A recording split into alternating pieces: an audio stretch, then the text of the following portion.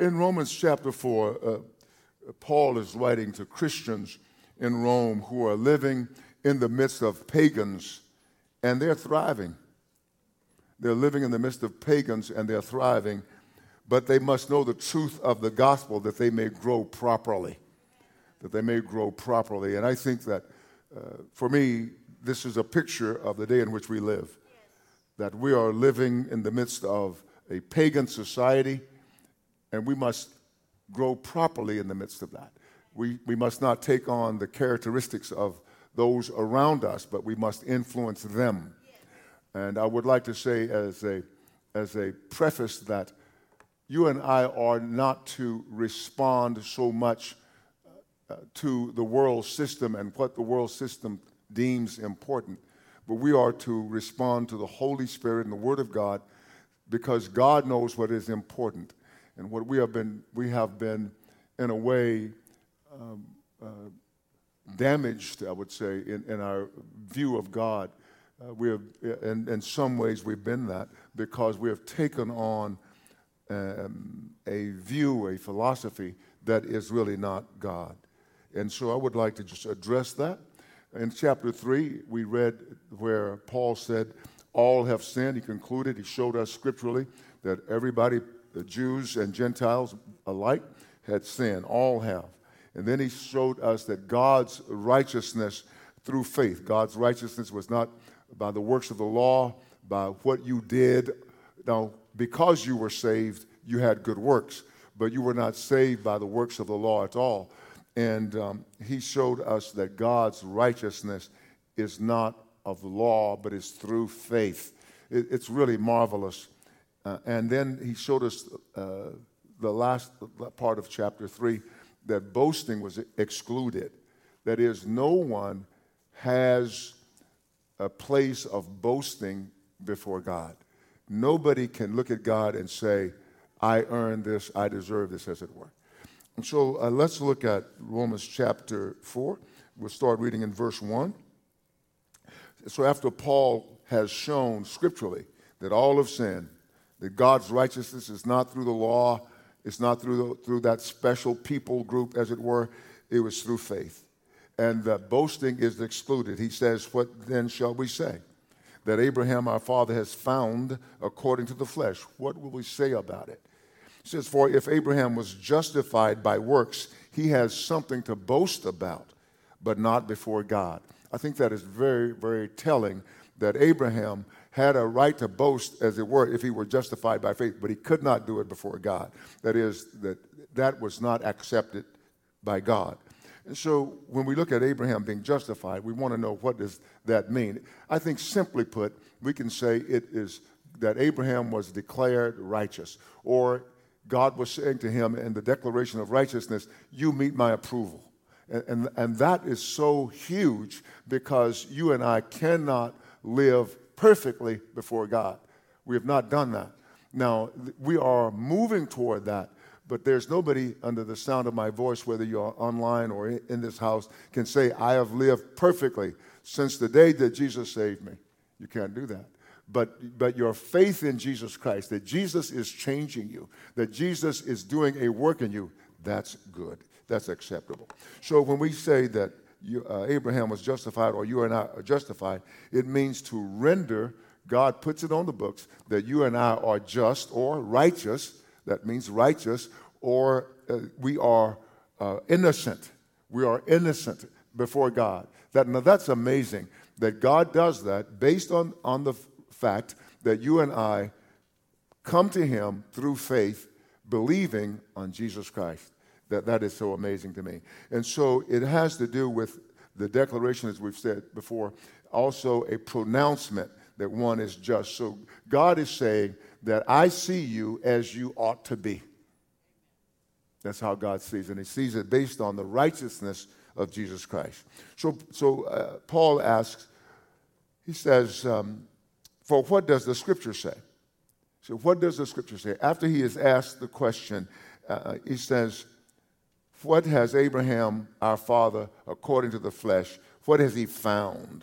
For if Abraham was justified by works, he has something to boast about, but not before God. For what does the scripture say? What does the scripture say? This is what the scripture says. Abraham believed God, and it was accounted to him for righteousness, or it was credited to him for righteousness. And this is found in Genesis 15:6. But before I read Genesis 15:6, verse 4 says, now to him who works, the wages are not counted as grace, but as debt. And so when you and I, if we come before God and we say, I'm justified by works, God says, no. As I said previously, that you and I, if we could live perfectly from this very moment on, who would atone for our misdeeds? And so God gives us, as it were, a way out by declaring us just when we come to him in faith, and we meet his approval through Jesus Christ, the only one who has lived a perfect life. And so Abraham, this is the scripture that Paul is quoting in Genesis 15:6. He says, and he believed in the Lord, and he, God, accounted or credited to him for righteousness. And what that has to do with to reckon, to count it, to compute it, to put it on the books. It's like God putting it in your bank account that you meet his approval. Or can you, now maybe that's difficult to understand, but man has all have sinned, all have fallen, or all fall short of the glory of God. But he says, no, I'm going to declare that you are righteous, you meet my approval because you believe in my son, because you've come to me in faith. And so God says, okay, I justify you. That's what it is. I count you righteous. I count you righteous. And here he says, but to him who does not work but believes on him. This is powerful, that you don't try to find favor with God by what you have done and what you do every day, because we all make mistakes. But you believe God. You believe that God will credit that to you because you say yes to Jesus Christ. Now that's really big, very, very big. Verse 5 says, but to him who does not work but believes on him who justifies the ungodly, God declares the ungodly righteous. His faith, that you believe that God is just, that God cannot lie, that God will do what he says, his faith is accounted for righteousness. So Paul explains that very clearly, that our faith is accounted for righteousness. So you and I must come to God in faith. For without faith, it is impossible to please him. Without faith. I've read that and heard that most of my life, where people would say, we should use our faith to get things, to have more, to be successful. Use your faith in that particular way. But in the scripture, he says, the scripture comes from Hebrews 11. You don't have to necessarily go there. Verse 5, well, you may help me if you go there. He says, by faith, Enoch did not see death. And he says he was taken away, so he did not see death because God had taken him.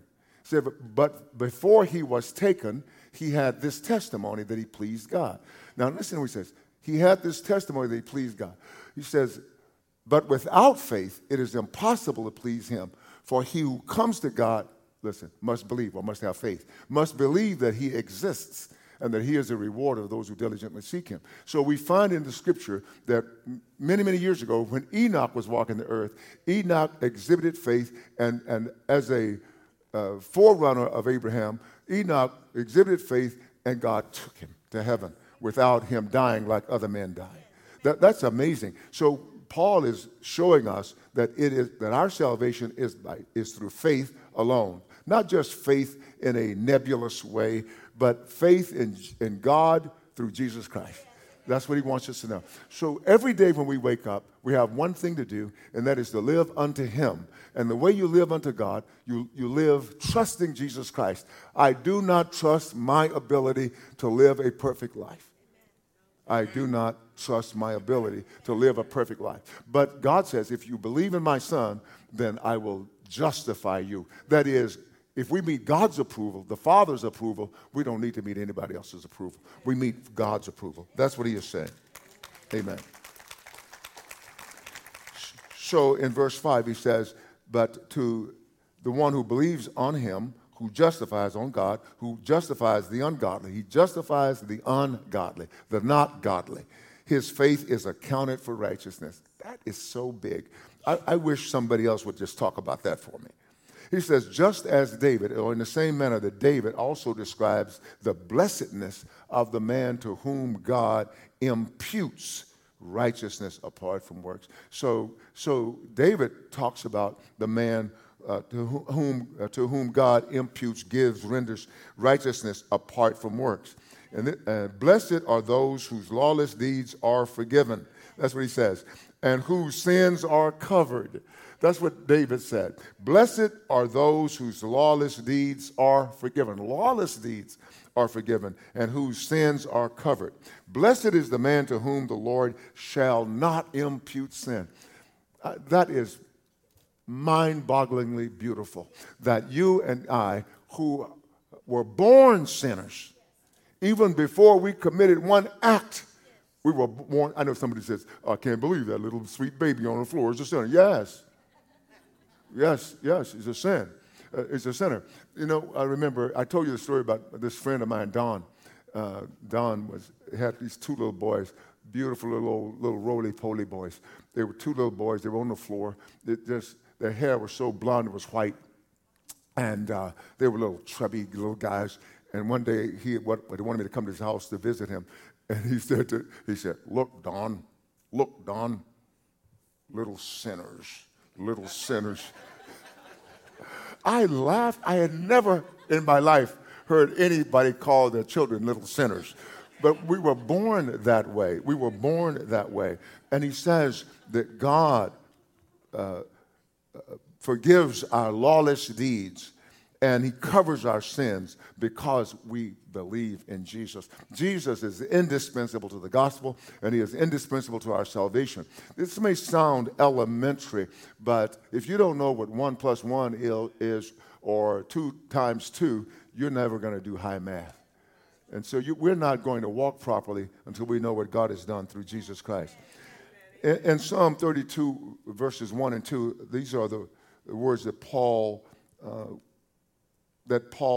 quoted here in verse 7. It says, blessed is he whose transgressions are forgiven, whose sin is covered. Blessed is the man to whom the Lord does not impute iniquity, and whose spirit there is no deceit. So God blesses that person. And if you believe in the Lord, it means that you think God to be true, that you are persuaded that God is true. You have a confidence in God because you believe in him. You trust in Jesus Christ. That's what that means when you are a person who believes and have faith. In verse 9, Paul talks about that because Abraham was justified before he was circumcised. And so he is basically removing from Christian thinking at that time, because the Jews were believing that, I've gone through the rite of circumcision, and so that is my seal before God that I am A-okay, that I've been circumcised now. So I'm A-okay. I'm of the lineage of Abraham. I'm okay. So like racially or nationally okay. Paul just said, no. So let's look at the scripture. And it's so amazing because Paul, the Holy Spirit allowed him to say that he had worked more diligently, harder, labored more abundantly than all the apostles. Can you imagine saying that? But he was an insolent man. He was very stubborn and self-willed and arrogant man. But God saved him. And you perhaps know somebody in your life who was like that, and God saved them. So you're not to remember all the negative things they did before. Paul speaks so beautifully about this. He had to be filled with the Holy Spirit to understand the intricacies of the scriptures in this regard. He says, does this blessedness or the declaration of righteousness or this good fortune that has come to us, this ultimate declaration of blessedness upon a person, and then God putting it on their account, their heavenly account, that this person meets my approval. So you don't have to spell Constantinople when you get to the pearly gates. This person meets my approval. And so this is what he says. Paul says here in Romans 4:9. Does this blessedness then come upon the circumcised only, or upon the uncircumcised also? For we say that faith was accounted to Abraham for righteousness. So Abraham's faith was accounted to him for righteousness. And this is an accounting term that where you put something on the books. It's like, now if you go in your checkbook today and you write down there $1 million, that's not what he's talking about. Okay, he's not saying, okay, I'm just going to put it on on the books. No, you're going to bounce a bunch of checks. But what God did, and Paul is saying, is that that's what God requires. God requires a life that pleases him.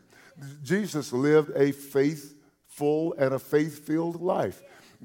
In John chapter 8, somewhere around verses 28 and 29, Jesus says to us, he says, he who sent me is with me. And so that is for us to understand as well. He who called you is with you. So he who sent me is with me. He has not left me alone. Jesus tells us, right, that I will never leave you. I will never forsake you. So every born-again believer can have the confidence he has never left me alone. But notice what Jesus says, for I always do those things that please him.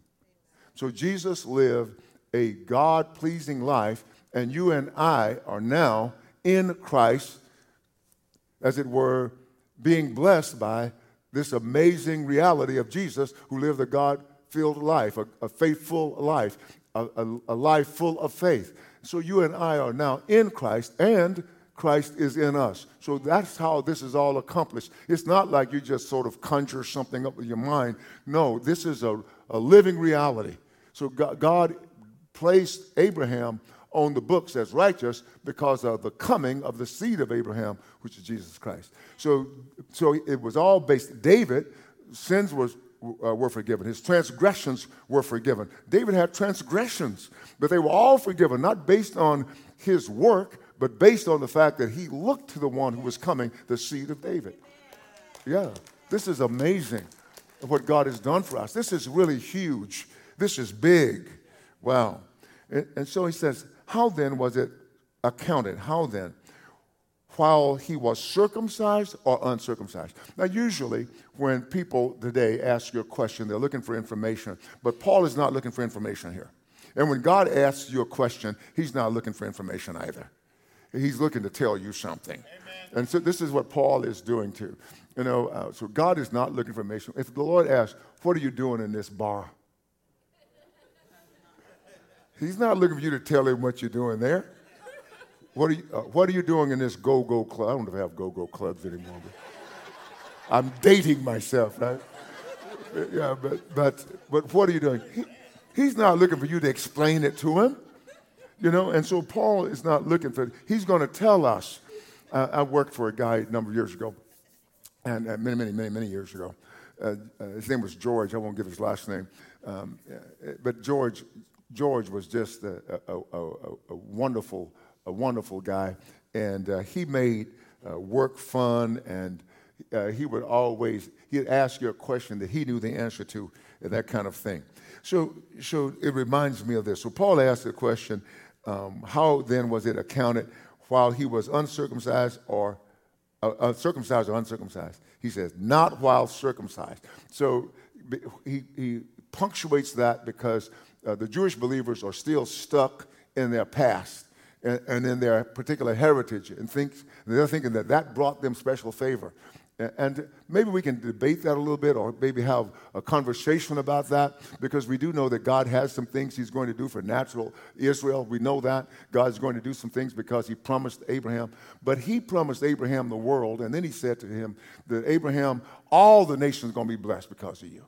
It doesn't matter where you're from, all the nations. And so now there are believers who want to make a certain nation in the world America's favorite. It was one of those slips.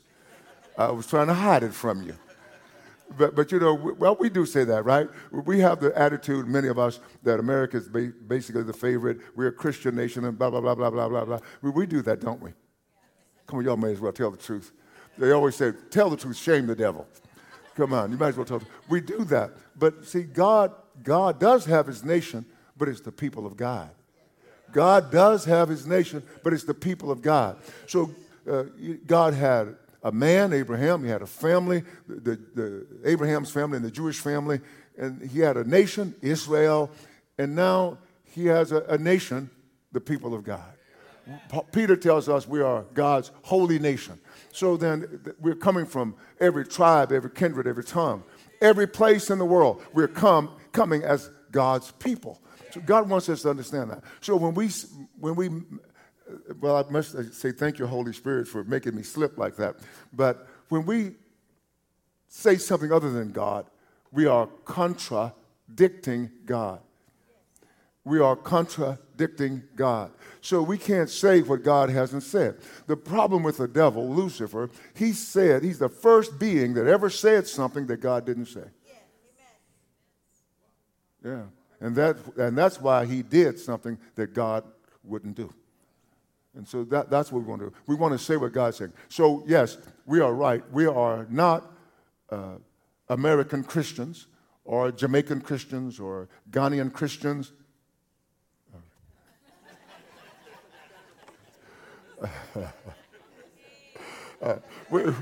We are Christians who live in these places. We are Christians who live in these places. So let's get that settled, all right?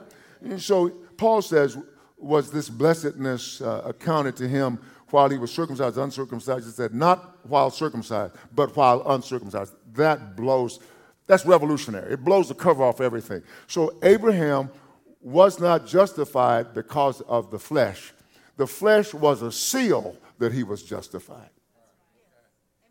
That's big. That's big. So I don't know if this is a good analogy or not, but let me try it. It's like I have a license because I can drive. I can drive. You know, the license by themselves do not make a good driver. Yeah. So the license or seal that I passed the test. I passed the test. And so Abraham passed the test, but it was not a working test. It was a faith test. Amen. So Paul says this righteousness, this blessedness was accounted to him while uncircumcised. Verse 11 says, and he received the sign of circumcision. He received the sign of circumcision or the seal of circumcision. It's a seal of the righteousness of the faith which he had while still uncircumcised. And so what Paul is laying out to every Jewish believer is that these uncircumcised Gentiles, by faith in Jesus Christ, receive the gift of righteousness. That's huge. That's huge. So what does this mean to us today? How does this work out in our present day situation? We cannot earn God's approval by works. We cannot. Our works are a result of what God has done. That's what our works are.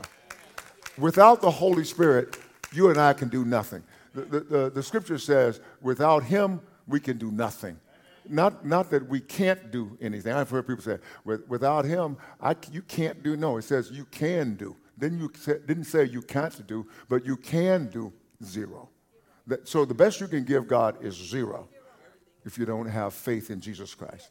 So here we go. He says, and he received the sign of circumcision, a seal of the righteousness of the faith, which he had while still uncircumcised, listen, that he might be the father of all those who believe, though they are uncircumcised, that righteousness might be imputed to them also, and the father of circumcision to those who not only are of the circumcision. Now listen, he says, to the Jewish believers, he says, it's not just that you are of the circumcision. Let me read that again. And the father of the circumcision to those who not only are of the circumcision. It's not enough just to be circumcised here in your flesh. He says, but who also walk in the steps of the faith which our father Abraham had while still uncircumcised. Let me read it again because I'm sure that my breaking it up took away the thought. Now let's read it.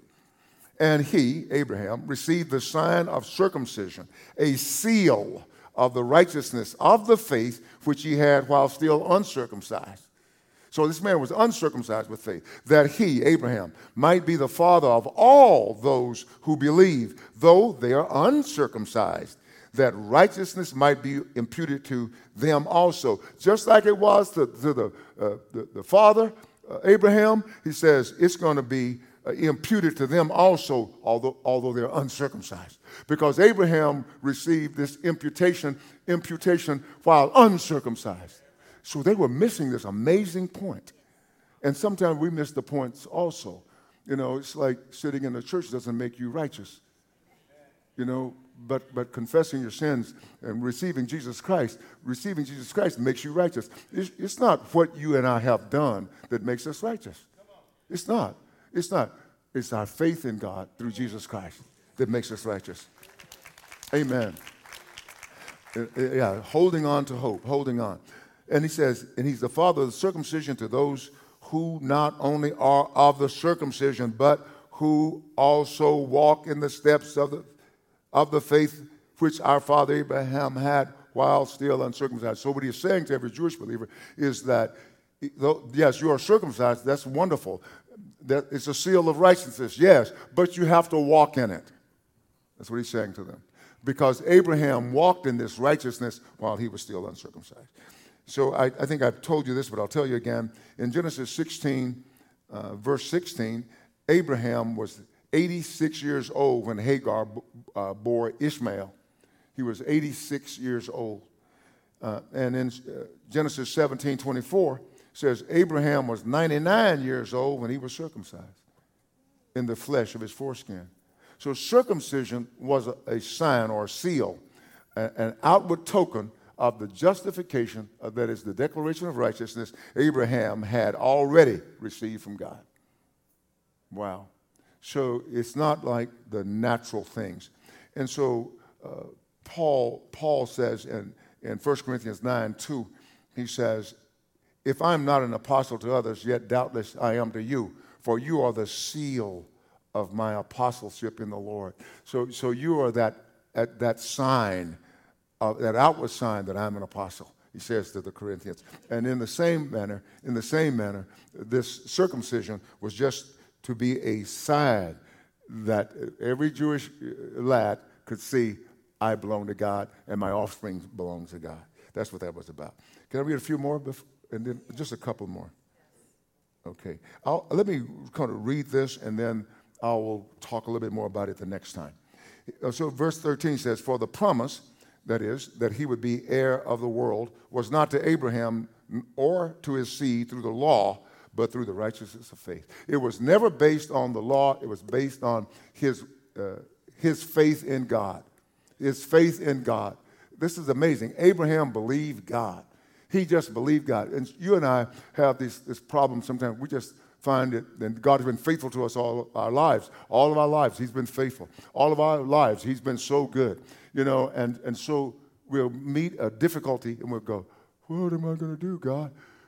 I don't know what to do. I mean, that's nutty. You know, I mean, I'm talking to myself, not to you. I'm not talking to you. But that's so nutty because, look, here's a man 100 years old. He was 100 years old. God had promised him a son through Sarah. And he's 100 years old. Sarah's approaching 90 years old, right at 90 or 90. And he still believed that God was able to do it. He was thinking that, yeah, God's able to raise the dead. That's huge. And he didn't have before him at that point Jesus Christ. He did not have that. You and I have the life of Christ in us, and then we get faithless. I'm rebuking myself up here, not necessarily you. So let's look at this again. He says, for those who are of the law are heirs, faith is made void. If those who are of the law are heirs, faith is made void, and the promise made of no effect. And he says, why would you say that, Paul? Because the law brings about wrath. For where there is no law, there's no transgression. Therefore, it is of faith that it might be according to grace, so that the promise might be sure to all the seed. It's grace, the unmerited favor of God. You and I are saved by the unmerited favor of God. Not only to those who are of the law, but also to those who are of the faith of Abraham, who is the father of us all. I'm going to stop right there, and then we'll perhaps take this up at another juncture, perhaps when I do Romans 5. We'll just start here and we'll take it up so that you and I will know that we are saved by grace, that the faith that we exhibit is through in Jesus Christ. It's through Jesus Christ. It's faith. There's a misuse of faith. Faith is just for things, objects. My own personal success. That's a misuse of faith. Faith in God says that God will do everything He says, and even in the midst of a declining nation and a declining world, a very, very godless world, where many believers are thinking that they have to choose between worldly sides. In the midst of all of that, I'm not doing that. I do pray and ask God, which is the least harmful, but I never pray for the lesser of the evils. I cannot vote for evil in any form, whether it's more or less. I can't do that. But this is what I will do. I will try to find that which is better. If you were to look at my voting ballot, you will see I've been picking. I don't vote for everybody because I go, God, this person is bad and that one is bad. I won't vote for either. But I will have faith in you. And some believers will think that's wrong of me, but that's how God has brought me to faith. And so I'm saying that you and I are not looking for answers there, but what mitigates, what deals with the sinfulness around us. We're not going to stop sin all over the world, but the sin perhaps in our sphere is our godly comportment. Our godly comportment. That's what deals with it. Amen. And so when you are a partisan, your partisanship takes away from your godly comportment. It just does. It does. And so that we want to work on that, and that is we want to do those things that please Him, not that please our local county commissioner or the mayor or whatever. That's how we live this life. And God wants us to do it in a full-throated way. So I bless you in the name of the Lord, and I will come back in just a moment, and just because I want to know if there's anybody here who does not know Jesus, and maybe something we've said today will move you in that direction. And I would like for you to then have an opportunity to give your heart to Jesus Christ.